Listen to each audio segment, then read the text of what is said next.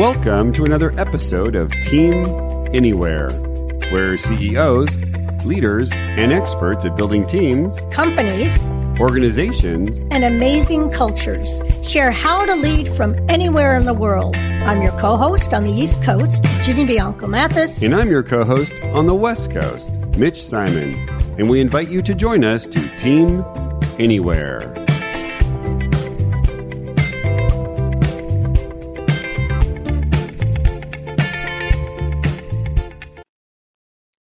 Let's face it, we are all not the greatest mind readers. It prevents us from forming great relationships, great teams, and it stifles great collaboration. Thank God that Deb Mashek, a close relationship researcher, wrote Collaborate, where she teaches us how to turn me work into we work. Hello and welcome to another episode of Team Anywhere. I'm your co-host, Mitch Simon on the West Coast, where it is a glorious, glorious day, as it is always on the West Coast. And we have on the East Coast our incredible, glamorous, wise co-host, Dr. Virginia Bianco Mathis. Ginny, how are you today? Well, I'm great, but I'm beginning not to appreciate this West Coast snobbery.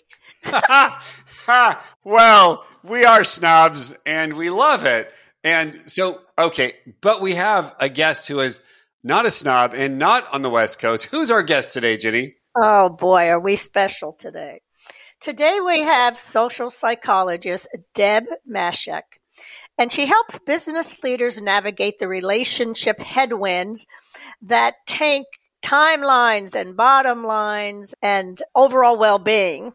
She's an experienced business advisor, professor, and nonprofit executive, and her writing appears in MIT Sloan Management Review, Fortune, The Hechinger Report, Psychology Today. And Deb has been an invited speaker on collaboration and viewpoint diversity at leading organizations, including the United Nations and the American Psychological Association, and she's the author of a wonderful new book that we're going to get into today, Collaborate. Welcome, Deb. Mitch and Jenny, it is such a pleasure to be here. Thanks for having me. Oh, and I should say, I grew up in the Midwest and spent 14 years on the West Coast. And I've been out here on the East Coast for 5 years. So I'll be our mediary balancer. Oh, this sounds good. Yes, this sounds great. If you've been from the Midwest, you're definitely not a snob. Yes, that's true. That is true. Yeah, people are so nice out there. Yeah. All right. Well, Deb, give us a little bit about your background. Where are you from? And how did you get into then the topic that you love in terms of collaboration? Oh, there's so many backstories that we could go into, and I don't want to take up our whole time on this, but I start the book by saying that the trailer park, my parents' alcoholism, and my PhD, that these were my three great teachers of collaboration. And just to very briefly hit on a couple of those things, I grew up as a free-range child in a trailer park where the only two rules were you don't leave the chain link fence. And if anybody was seriously hurt, then you go and you get an adult. But other than that, the kids were outside figuring out how to play, what the rules were, how to enforce it when, there was some jerk who wasn't following the rules, and how to, get them back in line, but not in a mean way, such that they would actually come out and play again tomorrow.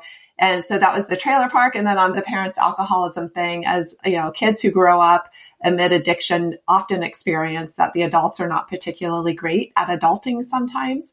And so not intentionally, but I learned pretty early on that I could turn to the relationships with other adults in my life to get my needs met.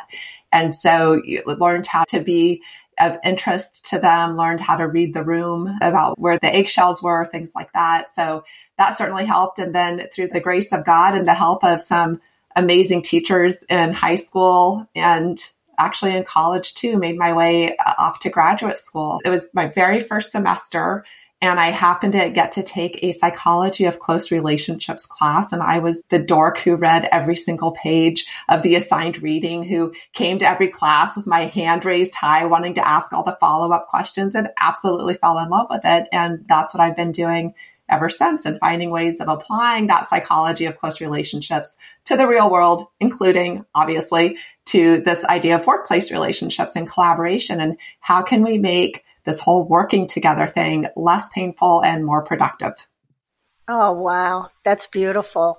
And I love the learnings you got out of those experiences, because we also know that someone else could have gone through those same experiences and not come out as insightful as you did. So that's fabulous. Well, congratulations on the new book.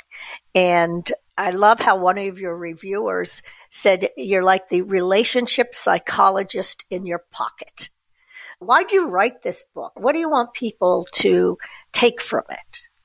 So there are so many fantastic books out there already about collaboration. It's like, why the heck do we need another one? And my thinking on it is because of my background as a psychologist focused on relationships, what I bring to it is a particular lens where a lot of the books that are out there talk about the processes of collaboration or the tools of collaboration. Super, super important, but people are collaborating. The tools themselves are not the things doing the collaboration. So if you want to improve collaboration, you need to improve the relationships among the people doing the collaboration. And so I like to say, if you don't focus on the relationships, you're trying to cook without salt when it comes to building collaboration. And so what I want people to get out of it, first of all, as you mentioned, the book is titled Collaborate, and that H is kind of a quiet little wink in the title, trying to give voice to the fact that collaboration is really freaking hard because people are involved and people are difficult. And so there's a lot of cultural rah-rah enthusiasm as though, collaboration is the best thing since sliced bread, that it's, some combination of the bee's knees, the best solution for every possible problem. And I mean, it might be true, but if we don't also talk about why it's hard and how it goes off the rails, we're doing a huge disservice to all of the people out there who are stuck in these workplace environments where they're, told to go collaborate. And it gets very hand wavy. It's like, I don't know, just go work together without actually equipping them with the skill sets, the mindsets, the talents, the tools and resources to actually be able to do that well. So I wrote the book hoping to make this whole playing nice with others thing less painful and more productive. Fabulous. I love also you use a phrase in your book that collaboration can sometimes go sideways. Sometimes. Yeah. And so what does a team who collaborates look like? Yeah. So a team that's collaborating well, you see people who, first of all, like to be together. They enjoy each other's presence. They view each other as competent. They see that what they're able to do together is more magnificent, more nuanced, more creative than what any of them could have done alone. So there's already an appreciation for the value that not just the other person is bringing, but that you're going to be able to create together. And they're really intentional about how everything from how they structure their work, they believe that the other person, if they say they're going to do something, that they actually are going to do it. So I don't need to be watching over your shoulder and micromanaging everything. And at the same time, I know I told you that I'm going to do X, Y, and Z. The fact I told you that means that I am absolutely going to hold my word. I'm going to do those things and it's going to come together in well sequenced, highly fulfilling and amazingly productive experiences for everybody. Right, right. You have wonderful tools in the book. And I think you said something that was significant. It's like, well, go off and play. And you even talked about, the kids playing in the trailer park. There is an assumption that you'll figure it out. When you're together, you'll figure it out. And we have seen such dysfunctional teams sometime. And they're obviously coming to light now with hybrid and virtual.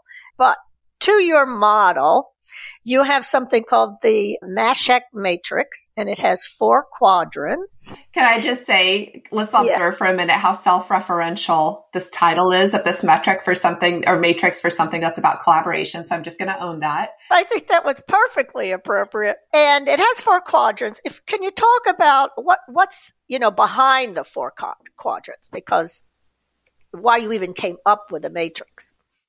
Yeah. So we know experientially that if you ask people, so tell me your true thoughts and feelings about collaboration, there are all sorts of positive words that come up. People say it's full of potential, it's fun, it's exciting, but there are also all of these negative words like it's risky, it's onerous, it's more effort than it's worth. And so what I wanted to figure out is why is that? Why is it that some of us really freaking hate collaboration, at least some of the times? And why is it other times it's like glitter encrusted unicorns are flying through the sky? What is this really about? And so I started thinking about this as a close relationships researcher. There are two things at play. One, there's relationship quality. So do I like the other person? Second, are my outcomes dependent on your behaviors? So I mentioned I'm from the Midwest. So I like a good farm metaphor. So whether I like it or not, is my wagon hitched to your horses? And what if your horses are actually really ill-mannered and they're going to run me off a cliff and I can't do anything about it? That is miserable.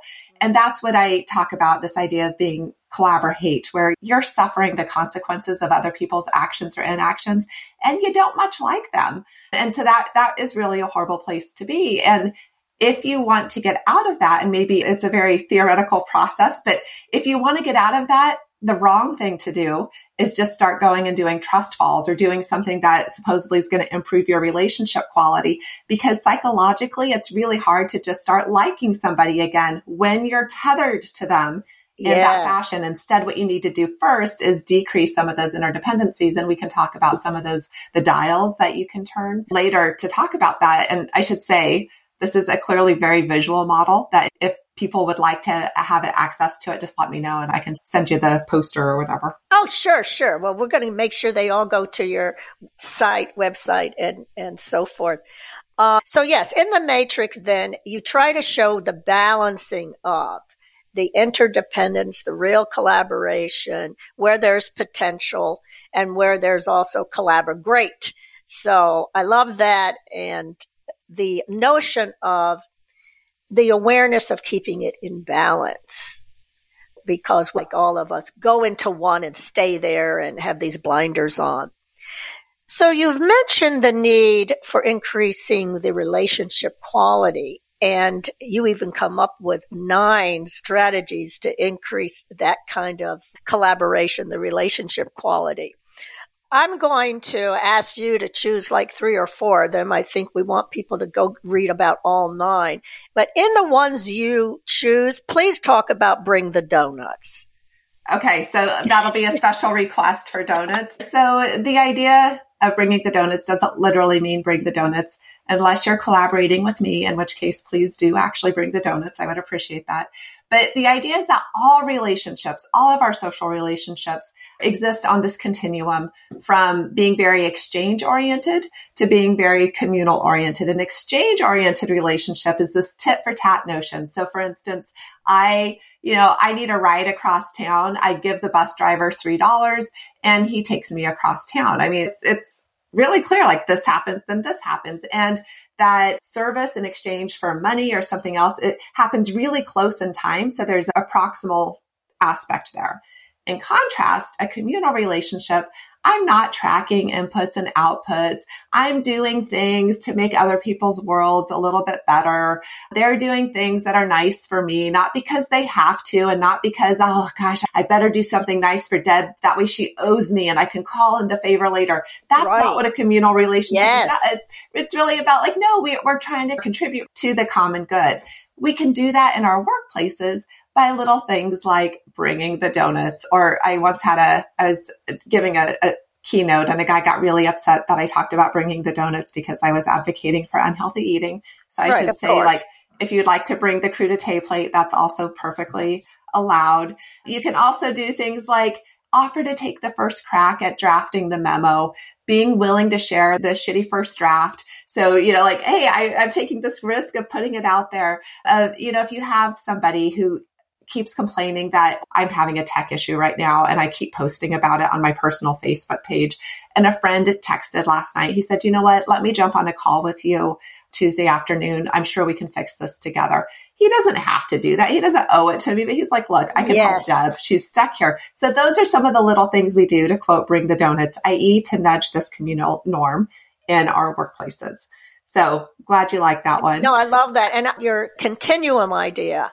Because truly, I have to say in the workplace that collection of chits, well, he did this for me. I owe you one, that kind of thing. And the other word was risk.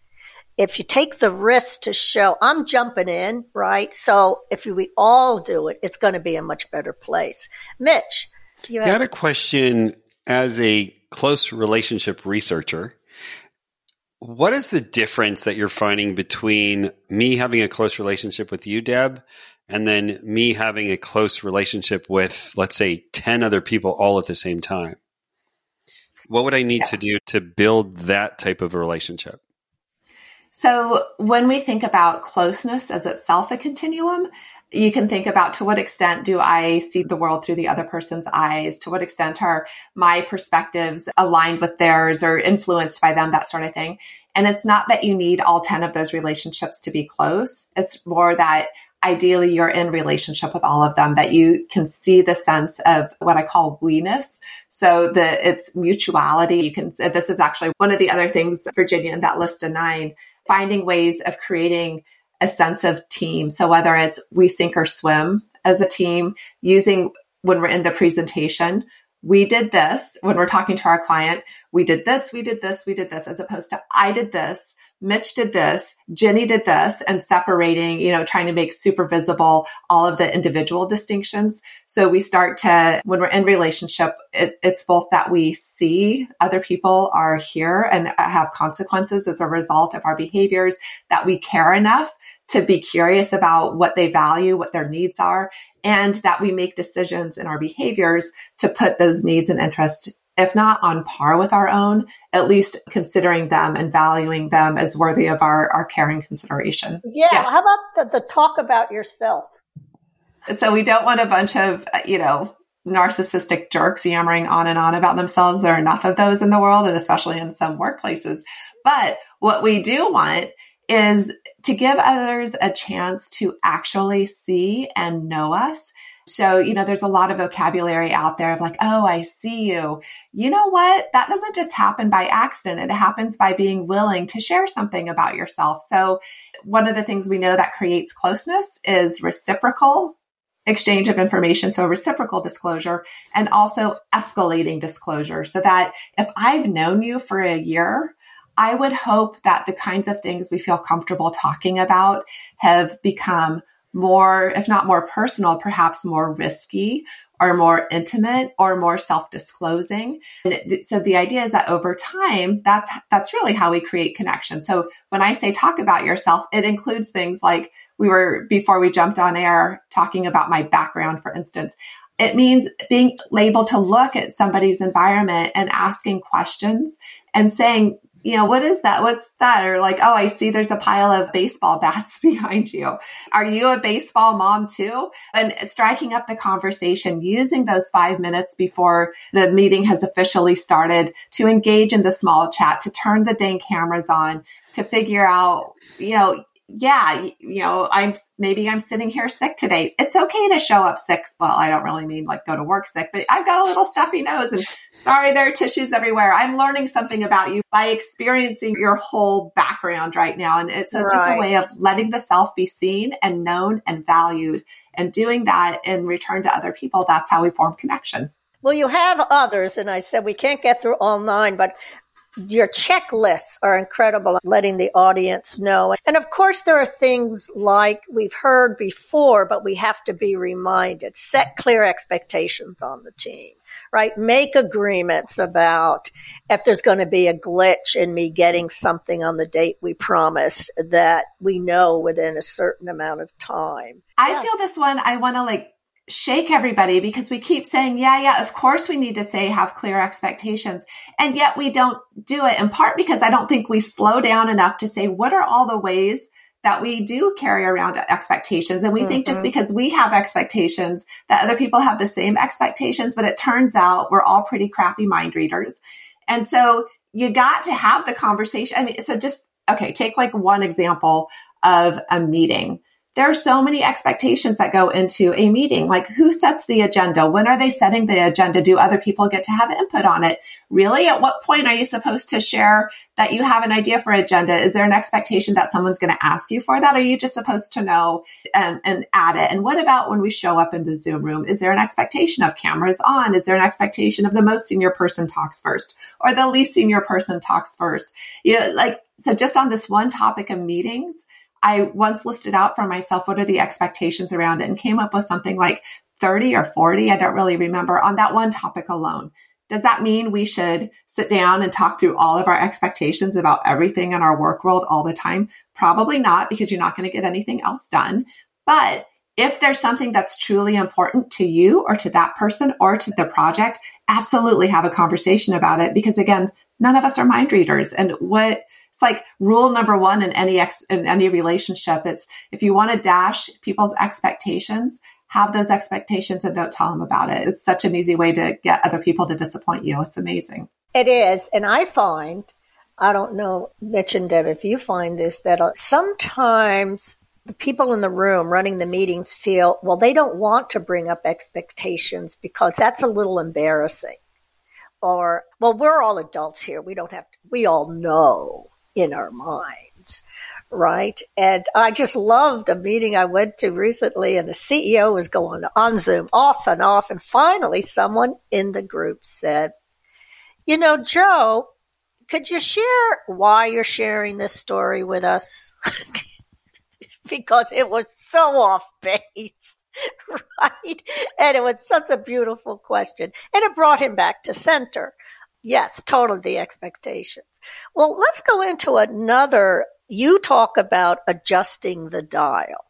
And this has to do with the other component of the matrix, interdependent. And you said something about you can alter the time together, the range of activities, and how work is structured and measured and rewarded in order to change the level of interdependence.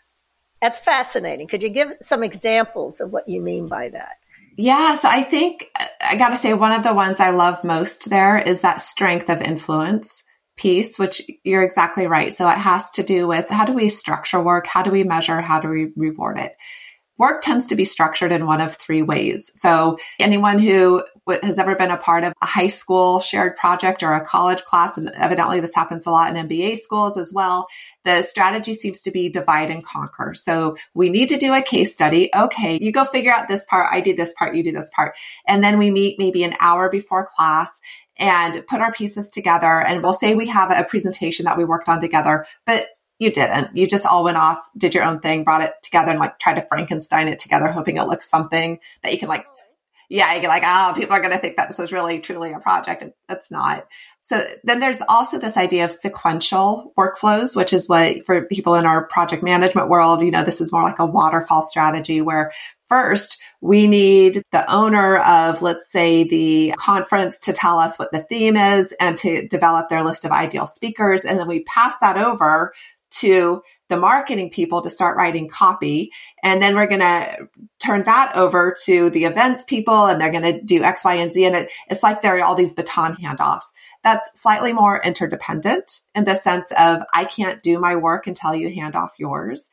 But there's this other level that's even more intense, which is around the pooled notion where, we're sitting around a table. We're not sure even what the tasks are going to be yet, much less who's going to do them or in what order. And we see something bubble up and I'm like, you know what? I want to take that one. I have some ideas on it. Let me grab that and I'll report back to you. And it's more like ping pong balls moving around. Really super interdependent, super fun if the people you're doing it with are competent and trustworthy, and super stressful if you think Joe is going to just forget that he just volunteered to do this really important thing. And you look at him and he's not taking notes or anything. And it's like big surprise. It doesn't get done. Of course it didn't. Joe dropped the ball again. Gee, that's just his type. And we're so mad at him, that sort of thing. So that has to do with how you structure work.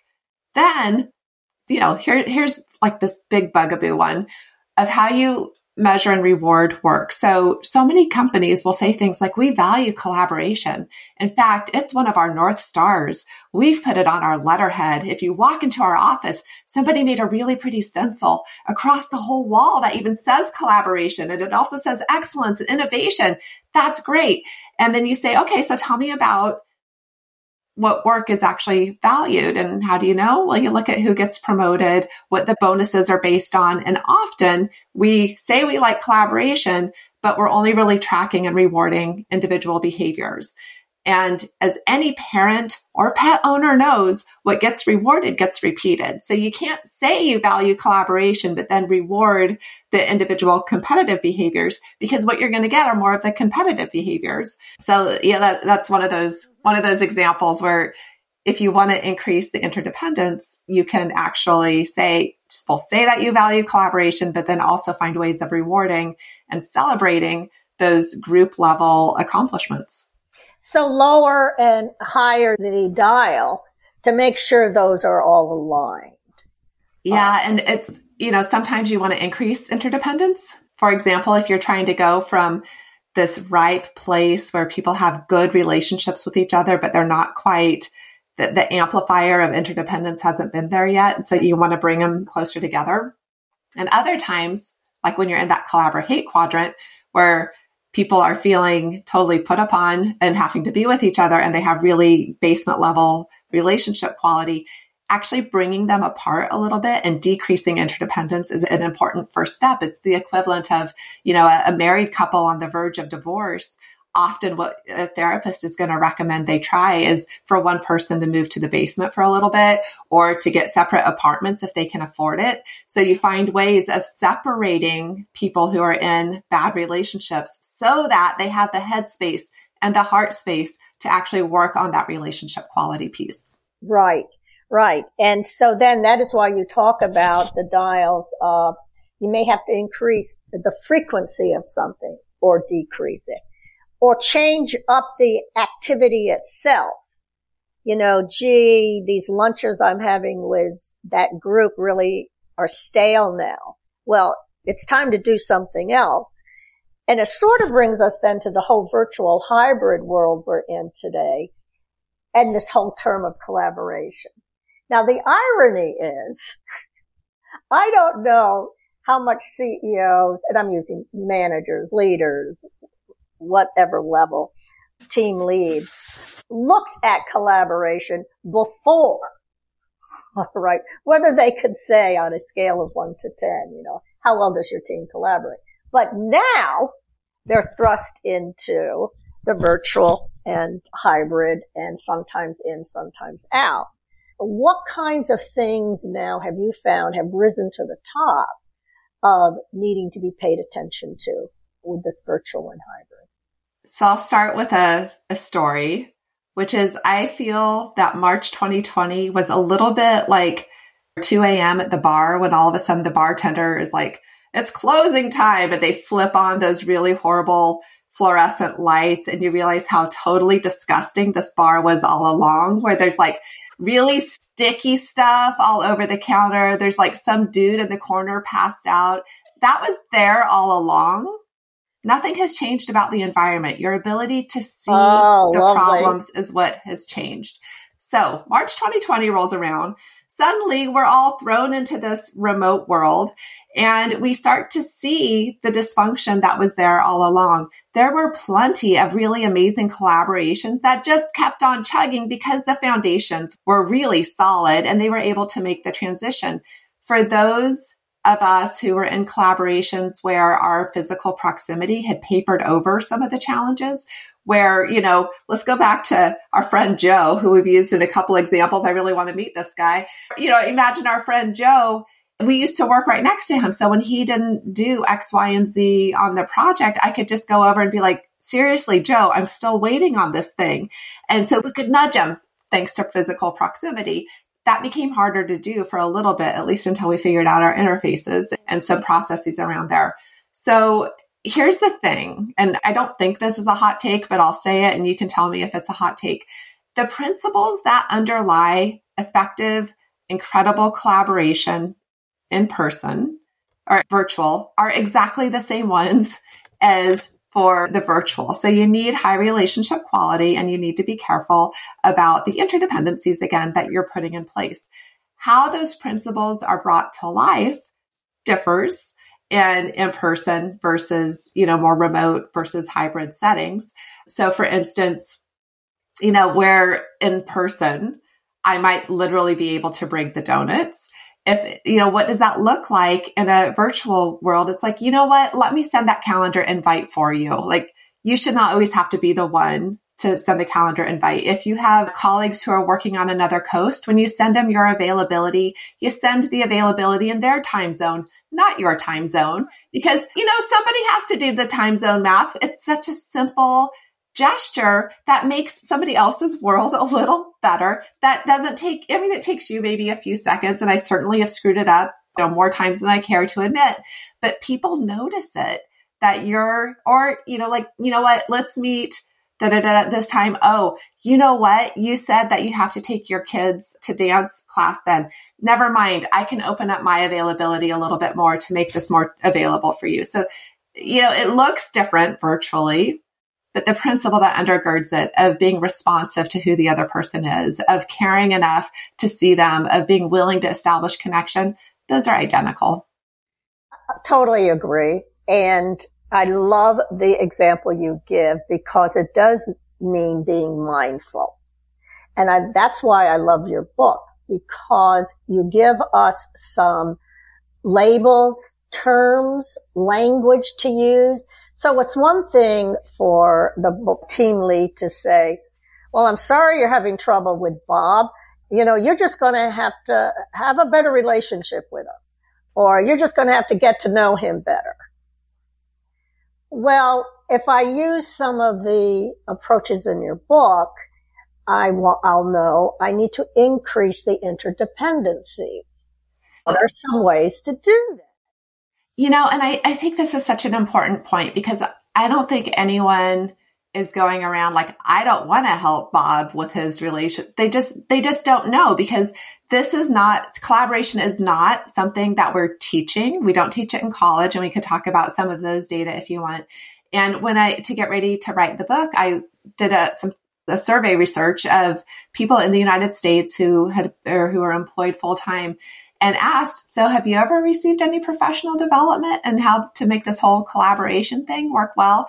And 1/3 of people said no, not at all. Something like, I think maybe 6% said a few minutes. And so I think that might be like reading the Dilbert cartoon in the coffee room or something like that. Yes. But this is not something we're training. Why aren't we training it? Because it feels like a mysterious black box. We don't necessarily know how to unpack it.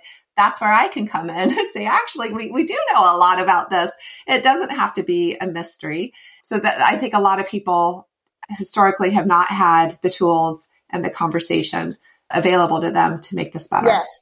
Second to the last question. So let's say I have a hybrid company. I have 300 people. Oh my gosh, I don't think we're collaborating enough, or something's wrong, and I call you in. What's your process? How do you approach? What do you do? Yeah, like what the heck is a collaboration consultant?